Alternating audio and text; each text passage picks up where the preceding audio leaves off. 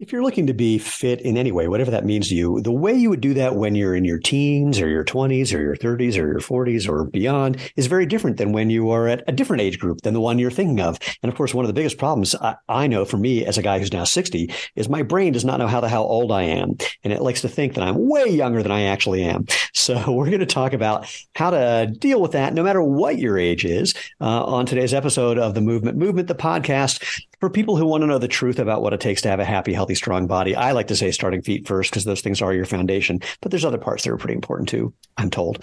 And here's where we break down the propaganda, the mythology, sometimes the flat out lies you've been told about what it takes to run or walk or hike or do yoga or CrossFit or whatever it is you like to do. Dance Dance Revolution, that's a fun one. E-sim racing, archery. I'm thinking of some of the sports we sponsor, MMA, whatever it is. To do those things enjoyably and effectively and efficiently. And did I say enjoyably? Trick question. I know I did. Because look, if you're not having fun, you're not going to keep it up anyway. So find something that you like to do. I'm Stephen Sashen from ZeroShoes.com, your host of The Movement Movement. And we call it this because we are there's a movement we're helping create, and that involves you. I'll tell you how in a sec, about natural movement, letting your body do what it's designed to do. And the way you can be part of the movement part is go over to our website, www.jointhemovementmovement.com. Doesn't cost anything to join. There's no secret handshake. It's just, that's where the website is. You'll find all the previous episodes of the podcast. You'll find the different ways you can engage with us on social media, et cetera, et cetera. And you know what the drill, like and give us a thumbs up and subscribe and hit the bell icon on YouTube. And I mean, in short, if you want to be part of the tribe, just subscribe. So with that said, Tony, do me a favor. Tell people who you are and what you're doing here. Yeah, thanks. So I'm a founder of a company called Athletic After 40. And what we do... You have to do the simple part. Tell them your name. Tony Bevilacqua. Which, by the way, Bevilacqua is one of my favorite last names. It just has a ring that makes my brain really happy. And I know one other person with your exact name from my past. Oh, really? I was going to say, do you know someone else? I know another Tony Bevilacqua.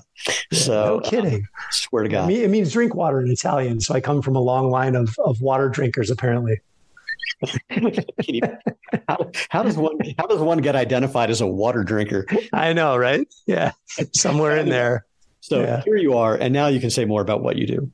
Yeah. So I'm founder of a company called Athletic After 40, and we help guys who are over 40 to build what I call the athletic body. We want to help them to lose excess body fat. We want to help them to get into better shape so that they can perform better and enjoy life much, much better. And then the other thing that we want to help them with is sleep, stress management, because those are big things that guys tend to deal with as they get a little bit older, whether it's work, family, whatever. And usually those are areas that people struggle with. So are you suggesting that all the women listen to this right now tune out, or is there a reason for them to stay? No, I think there's certainly some carryover here, but for the last 4 or 5 years, I've really specialized in helping guys. Okay. So ladies, stick around anyway, because you never know. Yeah, 100%. Yeah. And there may be a man in your life. Maybe there is. Maybe there will be. Doesn't matter either way. I don't care. And let's take it from there. So, I'm going to start by saying when I got back into sprinting when I was 45, it took me literally a couple of years to kind of get my brain in sync with the fact that I was no longer 20 and that I couldn't work out every day. And that when my brain said I'm on the track and it says, let's just do one more, that was the time to stop. And I'm still learning. Like at 60, I discovered that when I'm doing strength training, for example, if I'm going to do, a 5x5, 5 sets of 5 reps of something, I can only do that once a week. And because I need that much time to recover. And if I have less time to recover, I don't build strength. Nothing changes, but I have a bunch of time to recover. And we'll talk more about sleep and stress as part of that. Then I actually can continue to get stronger. But it was the hardest thing was getting my brain in sync with how old I really am. Yeah. No, for sure. I think especially if you're someone who has, I call it the athlete mindset, right? If you're someone who's been in athletics, you're someone who's been very driven throughout your years, maybe you hit a high level of sport back in the day. Like these are the folks that I generally am attracted to. And they want to play just like they played when they were in their 20s or their 30s, right? And then things do inevitably kind of slow down a little bit. So I'm always interested in trying to figure out what is it that we can do to optimize you, even though you're 60 years old. And in some cases, when we do things the right way, in some cases, I've got guys who are in their 60s who perform better, believe it or not, than they did in their 20s and 30s. Interesting. Say more. Give me an example of someone who's doing something better in their 60s compared to 40 years earlier. Yeah, so quite a few guys. And one of the things that I think a lot of guys are missing out on, especially guys who are in their 40s, 50s, 60s, even older than that, one of the things we didn't have when we were younger, at least I didn't, and a lot of guys that I work with didn't have, was a really good strength and conditioning program. So like if we want to play a sport, like I was a swimmer back in the day, I swam in college and swam in high school. Like we went and we did the thing, like we swam, right. And that's pretty much all we did. We didn't do anything extra. We'd spend 3 hours in the pool, sometimes longer. We'd get out of the pool, we'd eat, we'd go to sleep, and we'd do it again, right? Like that's all that we did. So there was really no strength conditioning program. But nowadays, if you were to, let's say you got a scholarship and you went to a college, you almost have to go see a strength conditioning coach. Right. You have to build your strength. You have to build your conditioning. You have to build some of these general things to keep you, number one, injury free, right? There's a huge correlation there with staying injury free, but then also you can perform better, right? So we didn't really get a chance to do that stuff. And now these guys are getting older and we're implementing in some of these strength conditioning routines and their bodies are feeling better. They're stronger than they've ever been. I got ex-football players who are stronger now than they were when they were playing football. And they're like, I wish I would have done this stuff, back in the day because I would have played so much better. Yeah. So that's fascinating. When it comes to sprinting, what I can tell you, two things. One is, so to be a Masters All-American, you just have to hit a certain time. And those times after like 35 get slower every 5 years. Once you turn 60, the times start getting way slower every 5 years. And I was at the senior games right after I turned 50. And a bunch of 60-year-old guys were saying, just wait, man, it gets bad. And a bunch of 80-year-old guys were standing behind them going, you have no idea what you're talking about. So my goal is not to think that I'm going to be able to, run the times that I was running in my 20s or 30s or even my 40s. But as long as I can keep hitting those All-American times, then that'll keep me really happy. And then I just need to outlast everybody else. If I'm the last one standing, then I win everything. 100%. Yeah. There's always that longevity thing, right? We want to stay in the game because if you can stay in the game, that's of course going to be a huge thing. But even just thinking like some of this, I tell my guys is even mindset, right? Because sometimes we put ourselves in this box that because I'm older, I shouldn't be able to perform as well as I did when I was 10 years younger. I don't even want you to go down that road. I want you to legitimately think that you can be better as you get older. Okay. So needless to say, I'm thinking about the speed thing. So that one's high. I mean, I don't know anyone who is. So there's that. But there are aspects of strength conditioning and health where I can totally see that without question. So where are the places where we can expect that we can stay better for longer? And is there a place where that drops off? And where are the ones where it's like, look, we're just trying to slow down how things slow down? Yeah. So again, kind of going back to the, if we're talking about just performance as a sprinter, if you've never really been on a really good strength conditioning program, and maybe you have, so that'd be a different discussion. But if we can put you on a really good strength conditioning program, there's a chance. And some of this depends on like where you were back in your career. Like if you were an Olympian right. and you had hit your like true genetic potential for performance, right. It's a little different discussion, right? But if you've never really been to that level, if you've never really, been able to push that potential up to whatever your true genetic potential is, you've got a lot of room there possibly to be faster in your 60s than you were in your 50s. Right. There's something there. There's something to the training. No, there's other things too. Yeah. Go ahead. No, you win. Go. Yeah, there's something to the training, right? But obviously we have to look at nutrition. We have to look at sleep. Like we have to be a little bit more comprehensive. We could get away with a little bit more when we were younger. Right. But if somebody truly wants to perform at their best as they get older, we got to kind of look at all of these things. Let's optimize all these things and let's get you to that genetic potential. Let's see what you're really made of. That's the interesting point, the genetic potential part, because most people have not come anywhere close to that. And so right. I'm curious, you mentioned early on just that a lot of the people that you're working with or attracted to are like former athletic, whatever. But when you're dealing with people who are not athletic, so they're, the athletic people are closer to their genetic potential. These other people don't have a clue. What's it like working with those different populations? And give me an example, and not just for me, for anyone listening, give me an example of what kind of, general strength and conditioning program you'd be talking about, whether it's for someone who's, coming not at their peak, but they were doing well before, or people who've like just starting for the first time to try and do anything for their health or for their athleticism.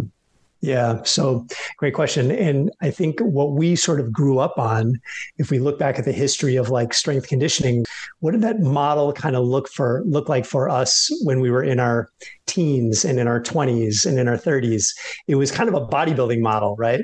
Like Arnold Schwarzenegger was the guy, he was all over the place. He was in the movies. You could see him in Conan the Barbarian, and we all kind of want to look like that guy. So we're like, okay, well, what was he doing to build that body? And even if you're an athlete, you maybe knew that that body might not help you to run faster, right? It probably would slow you down, if anything. Yeah. But we all kind of got into this mentality of that's how we need to train, is more of a bodybuilding style. And if you think of a bodybuilding style of training, what do we do to the human body? We take the human body and we break it down into a bunch of individual muscle groups, and then we beat up each of those individual muscle groups, right? Yeah. Like there's guys spending like 2 hours on chest and tries, right? And if you want to be a bodybuilder, that's awesome. But when we're talking about human performance, I look at it completely different. So we look at the human body as one giant muscle, toenails to the fingernails. When you see an athlete perform, whether they're a gymnast, a hockey player, a sprinter, doesn't matter. When you see an athlete perform, it's this beautiful orchestration of all of the muscles and all of the joints working together to be able to create these beautiful patterns, right? These beautiful movements. And that's what's super fascinating. And if we can really enhance that ability, we train the system as one giant muscle as opposed to a bunch of individual pieces.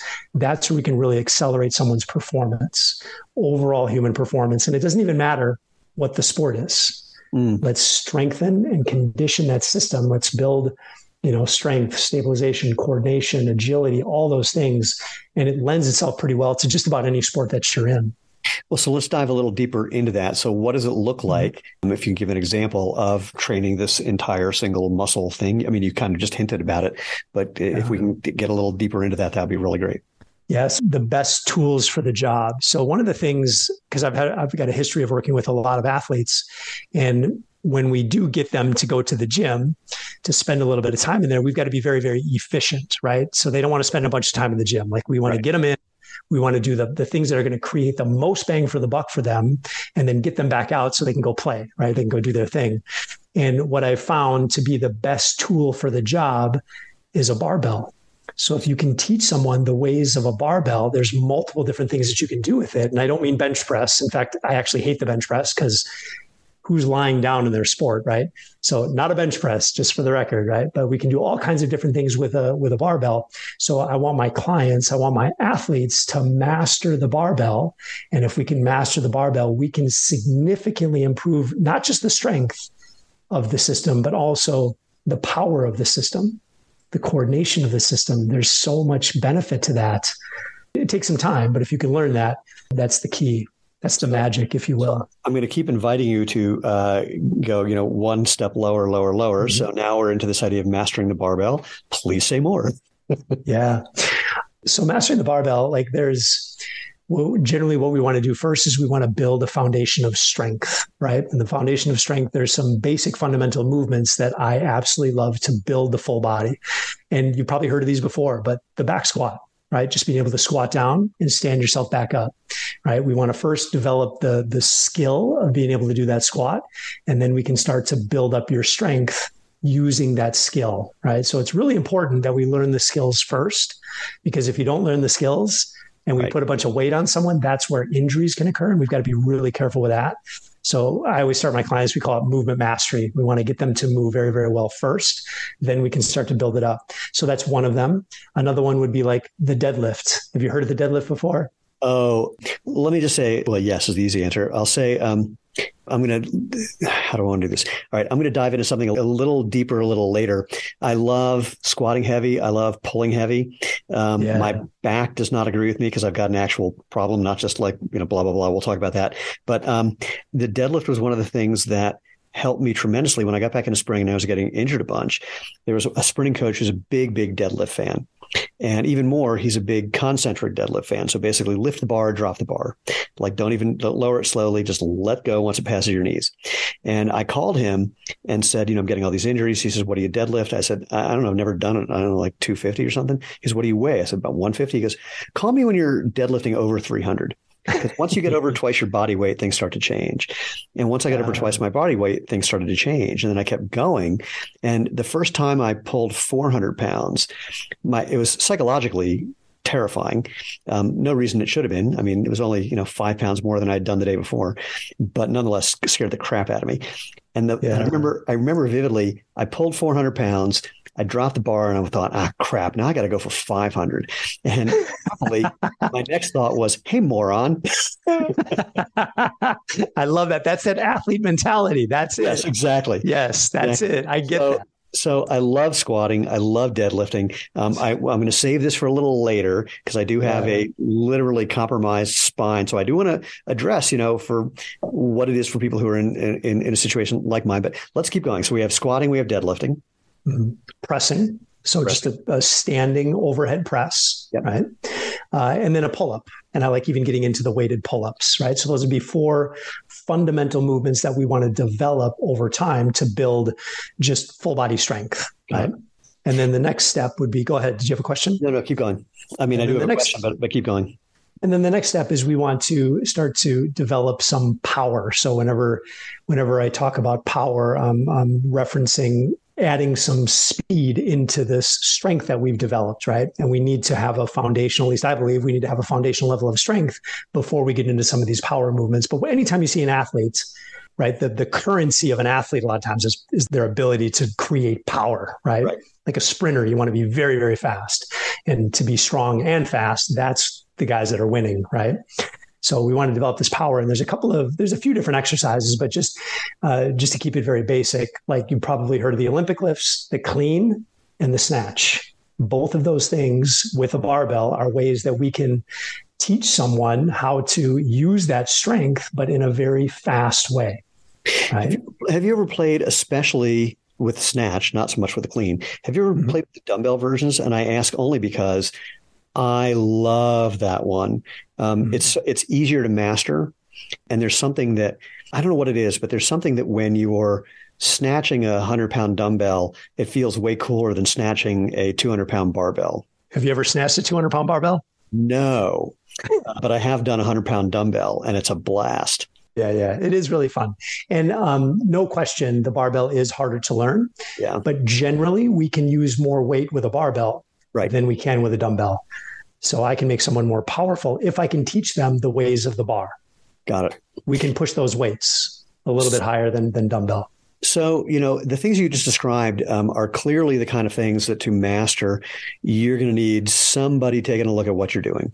This is not the kind of thing where you want to look at a YouTube video and go hit the gym. So what do you recommend for people if they want to start diving into this to do it in a way that's appropriate and safe and correct?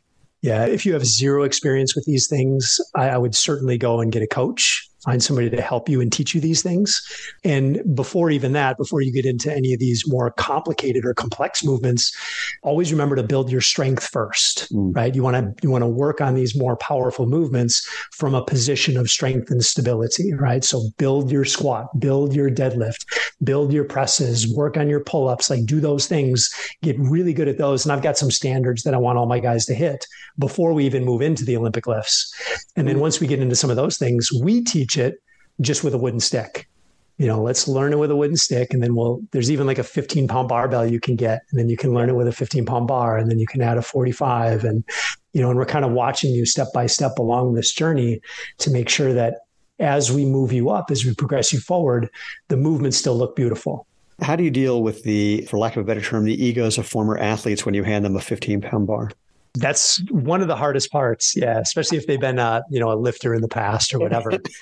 But it's amazing how you can, I've done enough of these seminars over the years and things where we'll go for 2 days and we'll just drill Olympic lifting with a wooden stick and I will be destroyed by the end of the day, just wrecked with a wooden stick. Yeah.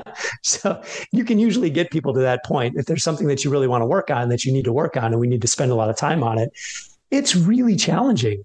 Yeah. Try holding a low squat position for 30 seconds. If you've never done that before, just body weight, it's really challenging, right? So as people how do I want to put this? How do you deal with, or how do you instruct people to progress in building strength? There's the whole idea of progressive overload. You just want to do a little more each time, for example, but it's not quite so simple because it involves figuring out what you're going to do for sets, for reps, for rest, for structure. And that, again, like I mentioned early on, can change as one gets older. And so how do you address that? As far as just the intensity and how often we're doing these things? Yeah, just, like what does the structure look like for people of either different skill sets or different ages? I mean, obviously, again, like it was shocking to me. There was, I'll tell you, one of my all-time favorite exercises, the Nordic hamstring curl. For people who don't know it, you're kneeling on the ground, let's say, and you have something holding your heels down, and while keeping your body relatively straight, a little bit of a hip bend, you just kind of lean forward slowly until you basically, stop yourself from landing on your face by putting your hands down. And I was trying this by doing like 3 sets of, as many as I could, going as far as I could till I fell down, maybe 3 days or 3 days a week. And I just wasn't making any progress. And when I went to training it once a week, then suddenly within a month, I'm able to go all the way down, all the way back. And that was shocking for me to realize that I needed, again, that much rest and recovery to actually get that super compensation to damage those muscles enough that they could then come back stronger and then do the next workout when I was already stronger. And that, again, not the way I worked out in my 20s or 30s, and I don't know about my 40s, but it's effective for me in my 60s. Yeah, it's a great question. And I think it's person dependent, obviously, to some degree, right? So There's a little bit of an art and a science to this whole thing. Obviously, when you get older, the recovery is going to take a little bit longer, inevitably. But I'm sometimes surprised at just how well some guys do, and where we can train just about every single day and they feel good. Well, right? As you were saying that, I was having that same thought. There's some things like there's sometimes where I like to do something every day because it's easier. And to your point about getting in, getting out, like doing a 10-minute workout or a 15-minute workout, way better for me psychologically than doing an hour-long workout or a 2-hour workout. And it seems that there are certain things that I can do almost every day, and that's helpful. But there's some things where I really do need the rest. And it reminds me when you mentioned, bodybuilders, I bumped into a couple of former professional bodybuilders in the last couple of years, and I've asked them about what it was like getting older. And they all said the same thing right off the bat. They go, the legs go. And you see that with older bodybuilders, like from the waist up, they still can look huge. And from the waist down, they look like they've never lifted. So again, there's these, I think to your point, it's an individual thing, and maybe even more than just individuals. Certain muscles respond differently than others. Certain movements respond differently than others. This is my hunch. You have more experience, so I'm just kind of curious. Yeah. And I think it's really hard to compare to bodybuilders. I'm not a bodybuilder. I've never really been in that world, but I do sort of believe that that's probably one of the ways to blow yourself up more so than the way that I'm presenting here. Absolutely. Yeah. The overuse in those movements where they're single joint and they're beating them up is just like, Yeah, no, but it is an interesting thing that I noticed with guys who are serious lifters. Like once they get to a certain point, their legs start shrinking. They still have, arms the size of Montana, but then their legs are more Rhode Island, I guess. I don't know where that came. But there was some other thought. I vividly remember when Jack LaLanne was in his early 90s, and they were doing a story about him on the news, and they're showing him lifting on a Universal Gym doing a bench press. And most people don't know he helped invent the Universal Gym. And he's like, pushing really hard. It's like, like every ounce of effort. And no one seemed to notice, other than me, it seems, that he had 20 pounds on the stack. And it's like, and that was, look, if I was 90 and I was bench pressing 20, I'd be happy. But it was also sort of shocking. Just like, oh yeah, we do get old. So anyway, anything that you want to extrapolate from just the sort of individual thing of where you're going to have to work with whomever you're working with to identify what's working for you, that people could, at least have in the back of their mind as they're exploring this? Yeah. I think a lot of it just has to do with kind of how when you get a chance to work with a coach and there's a level of communication there. I think that's super, super important because you have to kind of figure out what your athlete is is capable of, like what's going on in their life on that day, on that week, whatever. And you might be able to push them a little bit more in that week. And you sort of get to know your athlete, and you can have these conversations and you can program appropriately, right? So there is a little bit of an art form to this whole thing. The worst thing that you want is like have an athlete wake up the next day and they can't get out of freaking bed, right? Because they're so sore, right? Or they're just exhausted. Like that's not what you want, right? We train so that we can be better in our everyday lives. So you have to kind of find that balance. And I've been doing it for so long that I think I inevitably take it for granted a little bit, right? But it's amazing just what you can do on a day-to-day basis. And then there's some other sort of factors that go into this. What does your nutrition look like? How are you sleeping at night? Like these are huge factors. Holy moly. The sleep. Let's talk about, before we talk about sleep, let's put a bookmark on sleep. Mm-hmm. But I want to back up to something I alluded to a bit ago. So for people who do have some impairment of some sort, how do you make adjustments? So for me, I'll get technical for those of you who are into it, and then I'll do the non-technical version. So I have a grade 2 L5-S1 spondylolisthesis with a pars defect. Basically, my two lowest vertebrae, my sacrum and the one right above it, instead of being aligned one on top of the other, the top one is 50% forward and has crushed the disc below it, and there's nothing holding it in place. That's the pars defect part. So my doctors do not like it when I tell them I'm trying to squat heavy or deadlift heavy. I took it upon myself when I was long jumping and pole vaulting, and I realized, oh, that vibrating in my legs, that's because I just smashed the crap out of my sciatic nerve. So maybe I should stop doing those two activities. But they're like, still upset that I even sprint, because that's pretty aggressive as well. And then similarly, as a former All-American gymnast, I don't know one gymnast who doesn't have messed up shoulders in some way. And swimmers, of course, very similar often. So just doing a straight overhead press with your palms facing forward, not necessarily the ideal position for someone with a compromised shoulder. So how do you address these kinds of things when you're working with somebody?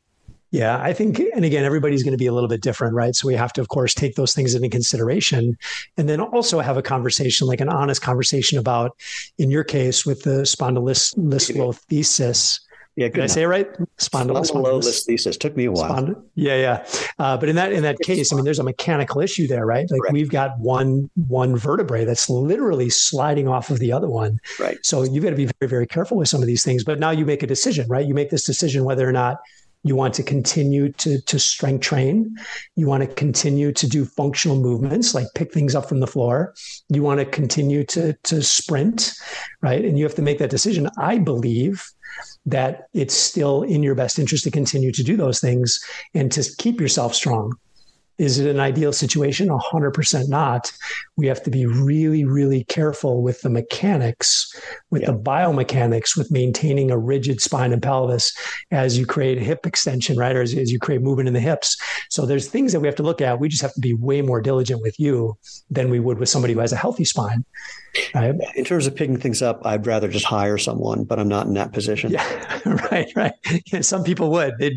My doctor told me I can't do anything anymore. So they sit on the couch, And as soon as I hear that, I'm like, yeah, I'm probably not your guy, Yeah. There's a late comic named Rich Jenny who 30 years ago had a bit that I loved. He says, I don't understand how a Rolex watch can be $40,000. For $40,000, I could just hire a guy to follow me around. Like, Jim, what time is it? 12:15. All right, I'll drive you later. I love that. Same thing. It's like, I could lift weights, or I could just hire someone to lift weights. I mean, what the hell? Yeah. There's always that option, right?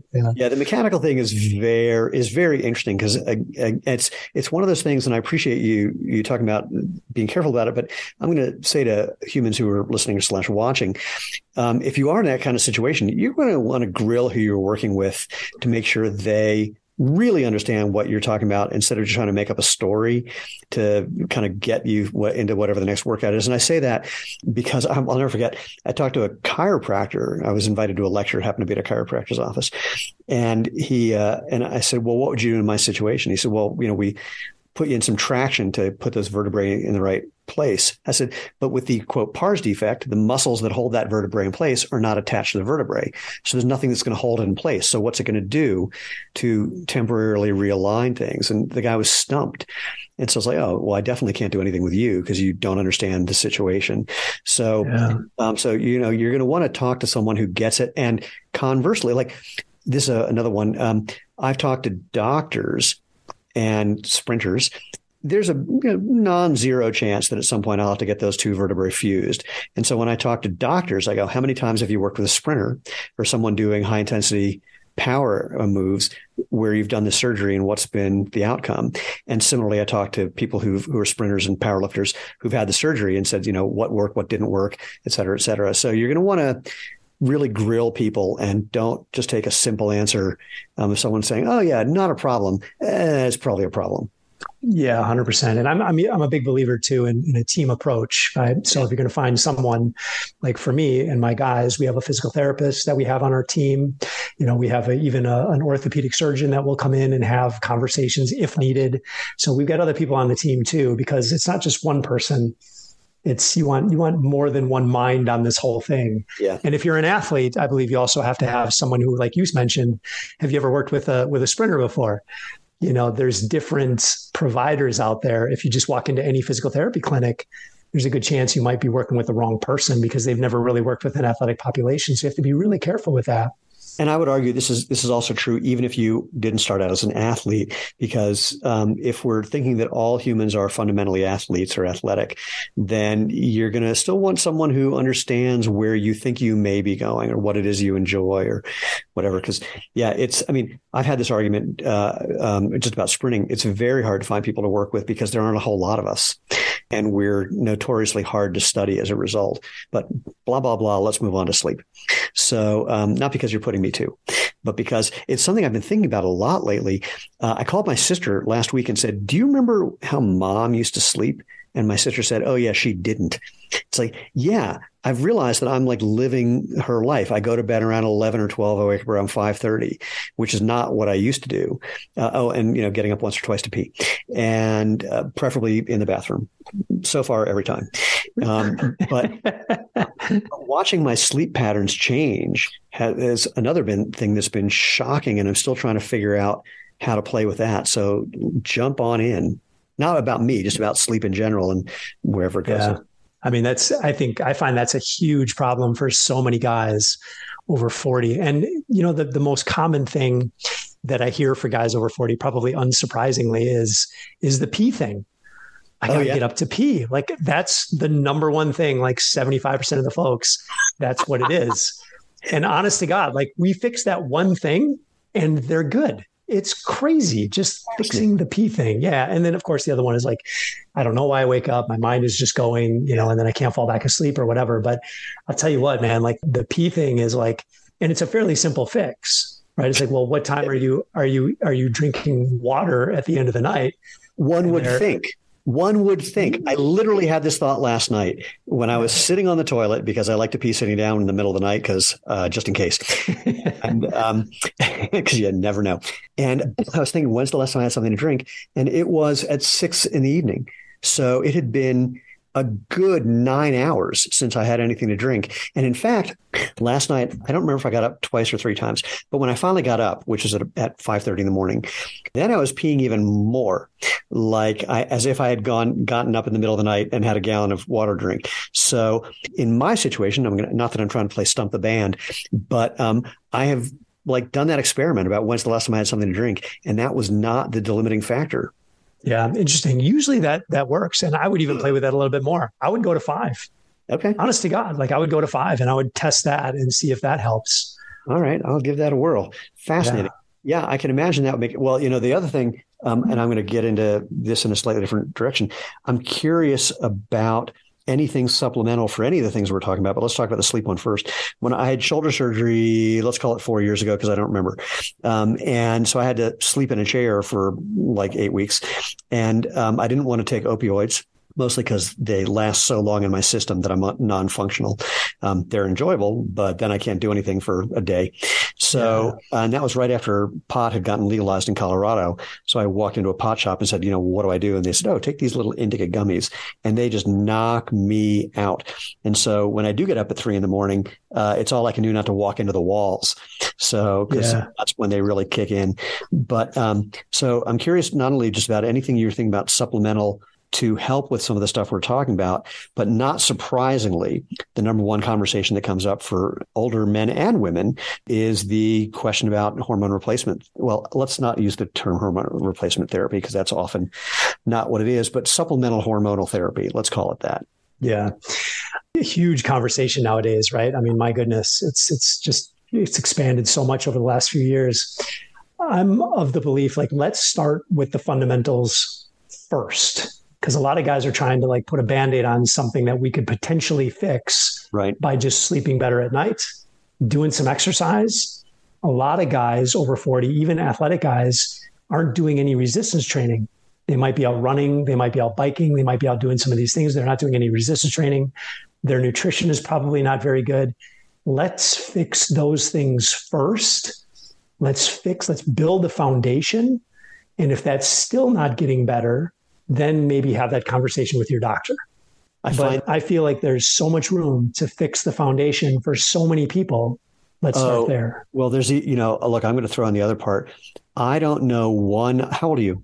47. Okay. I don't know one guy who's older than you who is a fitness professional who isn't taking testosterone or various other compounds similar to it and who admits it. Actually, I take it back. There's one guy who admitted it, but he tried to frame it like it was, totally normal. It was paleo friendly and was, like spinning it like there's no tomorrow. But I know a bunch of these fitness guys who are, they're just showing pictures of how they look and are not admitting that they are jacked on testosterone. It's like, well, I'm just on the high end of normal. Yeah, for a 20-year-old dude. But, so that's all fascinating to me. And some of these bodybuilders that I mentioned earlier, a couple of these guys are former big deal pro bodybuilders. To this day, they won't tell me what they take. And they are undeniably doing it now because they were doing it then. So that's all very interesting. And the whole, that's something. Wait, but I got to back up. But I do love the idea of like, see what you can do first and foremost, because it's probably more than what you imagine without inject something. You might like the story. So this might help some of the listeners who might be thinking about this testosterone replacement therapy. So it's my mission, myself personally, to not have to take any medications, any of those kinds of things, any of those replacement therapies. I am very interested and very committed in keeping myself as healthy as possible. Right. And that means also maintaining a healthy level of testosterone. Right. I want all of those things to be good as I go through my life here. And I'm a testicular cancer survivor. So back when I was 29, I got diagnosed with testicular cancer, had a testicle removed, did chemo, did all the stuff. And that's kind of my transformation point, if you will, where I'm like, look, I'm going to eat good every day. I'm going to sleep good every night. Like I'm going to do all these things. I'm going to live this healthy life. And it's like 17 years later, and I'm still kind of following this path. And my testosterone levels are completely normal. Like they're not on the high side. They're completely normal every time I get them tested. I get them tested every year. So even though I've got one nut, I'm 47 years old, not taking anything. I'm just here to tell you it's possible. It's possible. That's great. So is there anything else we want to talk about in terms of sleep and getting good sleep other than don't drink? So maybe you don't pee in the middle of the night? Well, I was gonna kind of just go on that just a little bit more because again, that's like the number one thing, at least that I see. But even looking at the amount of water that you're drinking in a day, because I think again, we've been taught that we have to drink so much water, right? There's guys walking around with these massive things of water in there. We're like these big sponges we're almost too watered.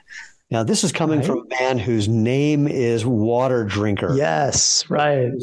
He is bucking his genetic and cultural heritage by telling you may not need to drink so much. Let me drink beer. Oh, I'm kidding.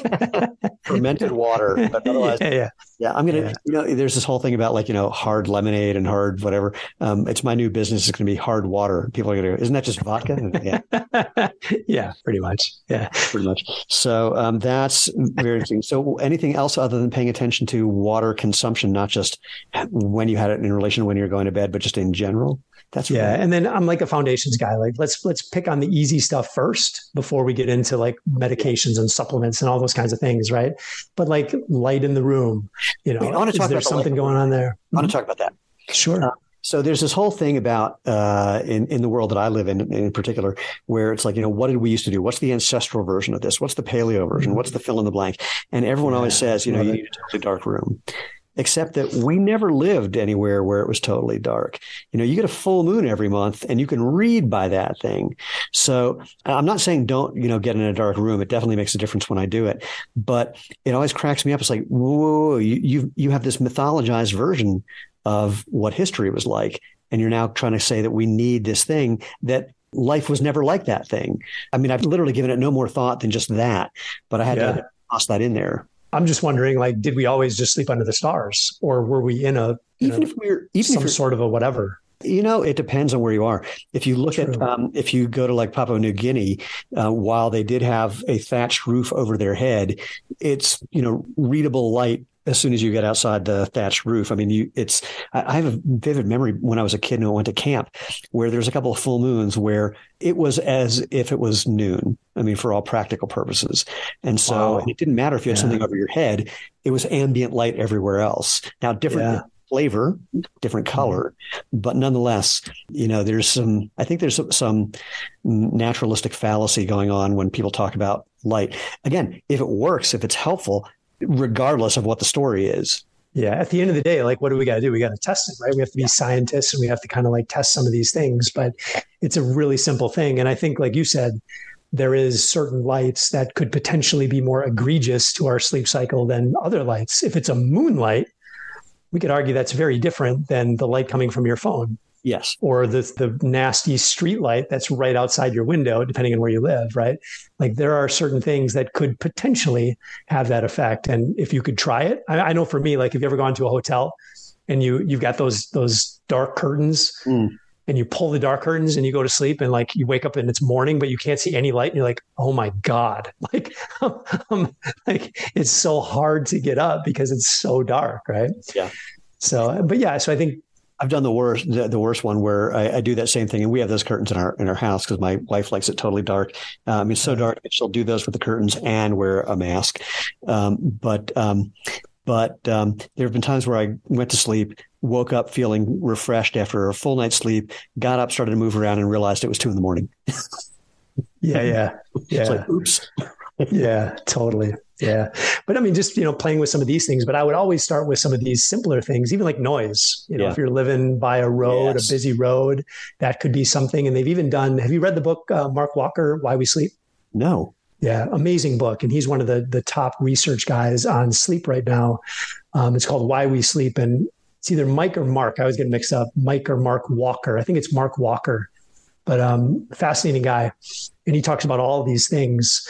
And, but these are kind of the foundational, fundamental things that I think we need to start working on first before a lot of people just go to the store, they start taking melatonin, or they'll go to their doctor and they'll get a script for, whatever the medication is. And those medications, they'll sedate you, but you won't hit your phases of sleep. Right. So there's quite a bit of interesting research too, even on the different phases.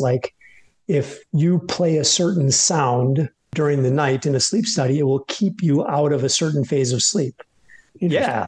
And this is all from Mark Walker. So go check that out. But it's super interesting. And so even though you sleep continuously through the night, if you didn't get enough quote unquote REM sleep, that's going to affect your health, right? In the long run. And there's these cool technologies. I'm sure you've seen these before, but the Oura Ring and Whoop is, another one. And I think even the watches and stuff all do this stuff, but it's interesting to kind of see some of that stuff. My joke about the Oura Ring, my wife wears one and she said, do you want to get one? I said, what's it going to tell me other than what I know? I don't sleep well. So it's like a talisman. Yes. It reminds me to go to bed. Yeah. Thanks for letting me know something I already knew. So, and we've mentioned nutrition a couple of times, and boy, if you want to get people fighting mad, other than talking about politics, nutrition is I think nutrition actually might trump, pun intended, politics when it comes to getting people ready to, put up their dukes and scream and yell and bitch and moan and et cetera, et cetera. There's nothing more entertaining than watching vegans argue with diehard meat eaters, only because, and I say entertaining only because they're each doing the same thing, which is assuming that what works for them can't work for someone else or vice versa. So when you talk about, first of all, what I love in this conversation is that you keep coming back to, let's just get the fundamentals down. So, and then work from there. So from your perspective, and get ready for people to freak out, what do you think the fundamentals are when it comes to nutrition? The quality of your food, 100%. Interesting. So quality is everything. So the organic cheese puffs instead of the non-organic cheese puffs. Yeah. If you can get the organic Cheetos, just eat those. This is the whole thing. Look, I don't know if you've noticed this, but my wife and I don't have kids, so we're very aware of our friends who go to Whole Foods to buy, snacks for their kids. They're just buying the quote unquote, righteous versions of the same crap we ate as kids. It is. Yeah. It's all natural cheese puffs. It's all natural Fruit Loops. It's hysterical to me. So, it is. So when you think of quality of your food, please, again, I'm going to have you dive underneath that. Say more, please. Yeah. So we've got an actual prescription that we give people, and it's a framework. And here it is. It's so simple: meat, veggies, nuts, seeds, and fruit. Ooh, you're a no grain guy. Meat, veggies, nuts, seeds, and fruit. Let me elaborate on this a little bit more. So to your grain comment. So I've come up with a way to measure this. I'm a nerd. I'm a little bit of a nerd. I like numbers. I'm kind of objective, and I want to see data if we're working with someone and we want to help them with their nutrition. So I call it the RFP, the real food percentage. And I'll just give you an example. If I had a 100% day today, it would just mean that everything that I consumed came from those categories. Does that make sense? Yes. And where I find, and I've been collecting data on this for many years, where I find the magic happens. And when I say magic, I mean, we can get body fat to start to disappear. We can get people in a better place health-wise. We can see energy levels improve. We can see performance improve. Like all these things get better somewhere around 80%. Okay. So that means you don't have to be perfect to the prescription, but of course you have to make more good decisions than bad decisions. And I'm always interested in trying to figure out how bad can you be? Right? Yeah. And that's what a lot of people want to know is how bad can I be? Because if I told you the only thing you can eat from here on out is meat, veggie, nuts, seeds, and fruit, you're going to be like, yeah, it's probably not going to work, right? So we want to try to make this sustainable. So at what point, can this be sustainable? And I find that it's somewhere around that 80%. So we'll actually measure that and we'll track that over time and we'll correlate that to different things that we want as far as results go for our clients. So when someone does say, but, look, for whatever reason, I prefer being vegetarian, how do you respond to them? Yeah, and it certainly can be done in that it still fits in the prescription, right? We're just omitting the meat, but then it narrows things down a little bit more, but we can still fall in that prescription. And really what is this prescription, right? It's basically let's eat some real food. Yeah. Right? At the end of the day, I believe that Mother Nature has our back. And if we eat the foods that have been provided by Mother Nature, if we lean on those things as the majority of the sustenance that we get, we can not just survive, because it's amazing what we can survive on, right? But we can survive and thrive. And that's what we want to do, is we want to survive and thrive, right? Especially as athletes, we want to perform well. We want to feel good. We want to dominate this one life that we have. Well, that's interesting. So when you were a swimmer, what event? I did IMs. I was kind of the all around guy. I did some freestyle stuff and then some butterfly, but mostly IM. That was my thing.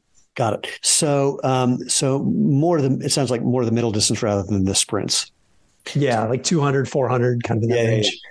So I like what you're saying. And it's very interesting. And of course I'm going to throw out my, little personal something to throw a wrench in this conversation. So I have a genetic disorder where I don't taste savory flavors very well. So meat to me just tastes a little metallic and chewy and very unpleasant. So I haven't eaten it since I was almost ever. And from the time I was a kid, I have a vivid memory. My mom made pork chops and I had some pork chop, I was chewing it up and just didn't want to swallow it.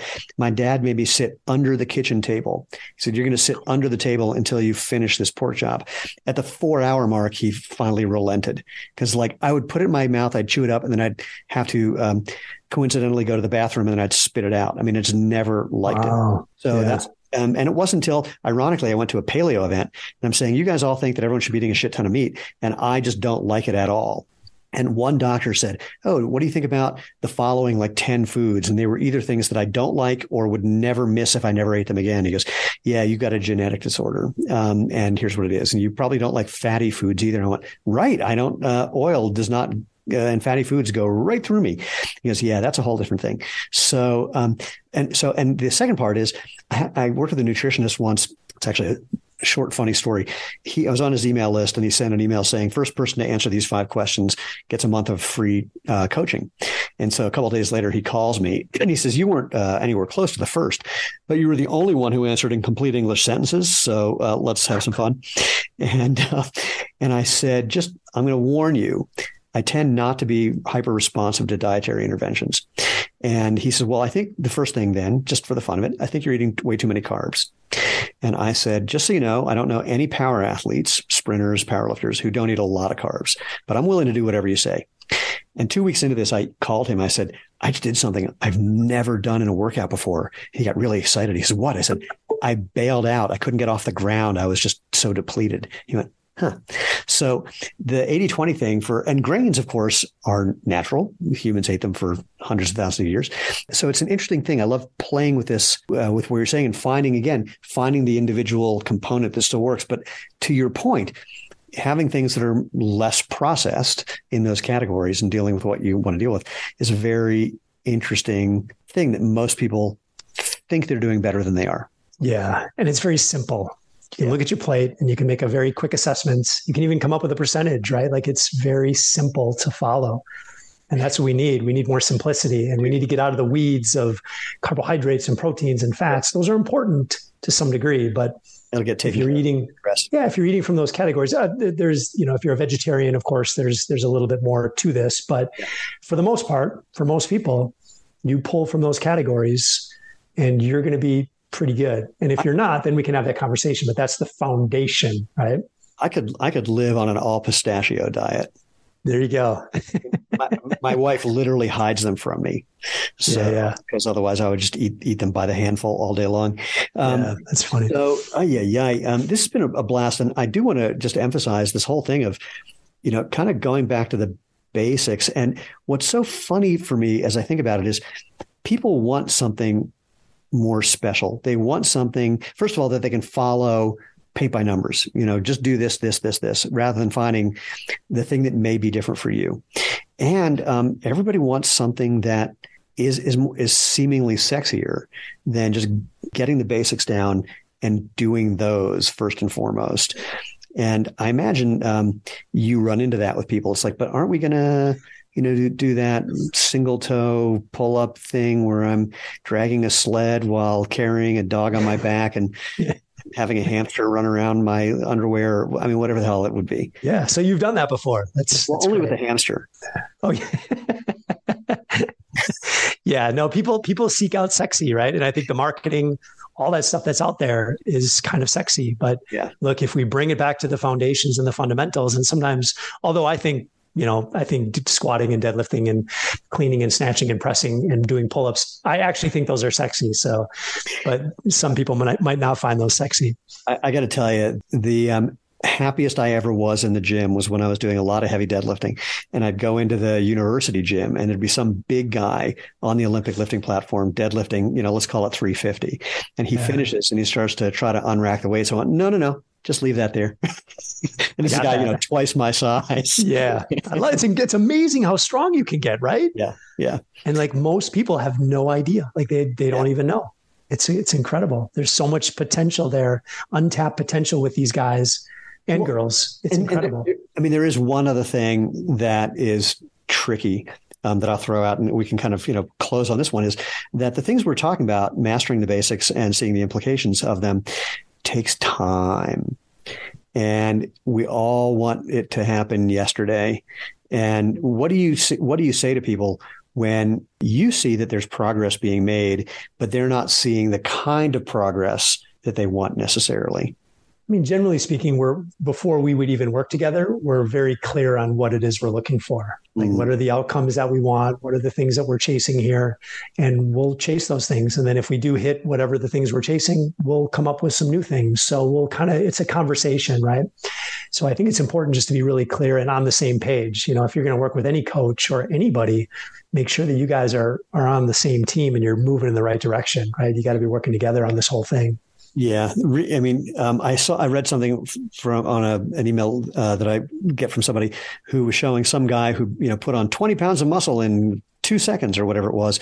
And this guy confessed, yes, that's true, except that the before picture is not the real before picture. The before picture when he was skinny is the after picture from the real before when he was huge. Then he stopped working out and got really skinny. And then he just started working out again and got back to the way he was. It's like, oh. So, we're always getting bombarded with, let's say, often incomplete information that 100%. That is usually completely irrelevant for you. Yeah, it's kind of a mess out there. So you do have to be a little bit careful, obviously you have to be very careful, but I work with it, I call it the athlete mindset. You have it, other ex-athletes have it because we're willing to do the work. We want to see some progress. We want to keep improving. We want to get 1% better.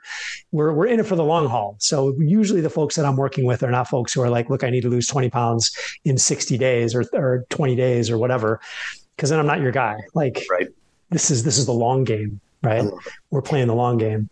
Well, Tony, thank you. This has been a blast. And if people want to find out more about you and what you're doing, they want to either just watch or get involved, how would they do that? You can find me on Facebook, Athletic After 40. I'm on LinkedIn, Athletic After 40. You can also find me on the web. 40 spelled out or numeric? Just numeric, 40. So great. Athletic After 40. And then athleticafter40.com is the website. So you can go there and check it out as well. So. Awesome. Well, I hope people do. And more importantly, I hope that you do and then report back with what you discover and experience, because that's where things get really entertaining. And for everybody else, thanks for being part of the conversation. And as I like to remind you, find out more at www.jointhemovementmovement.com. That's where you'll find the links to all of our social media stuff where you can engage with us and where you can subscribe and get alerts about upcoming podcasts. And of course, just, rate and review, thumbs up, like, comment, all those things you know how to do. Like I say, be part of the tribe. Just subscribe. And if you have any requests or suggestions, whether it's someone you think I should chat with, including people who might think I have a case of cranial rectal reorientation syndrome, I am open to the conversation. Just drop me an email, move, M-O-V-E, at jointhemovementmovement.com. And until then, most importantly, just go out and have fun and live life feet first.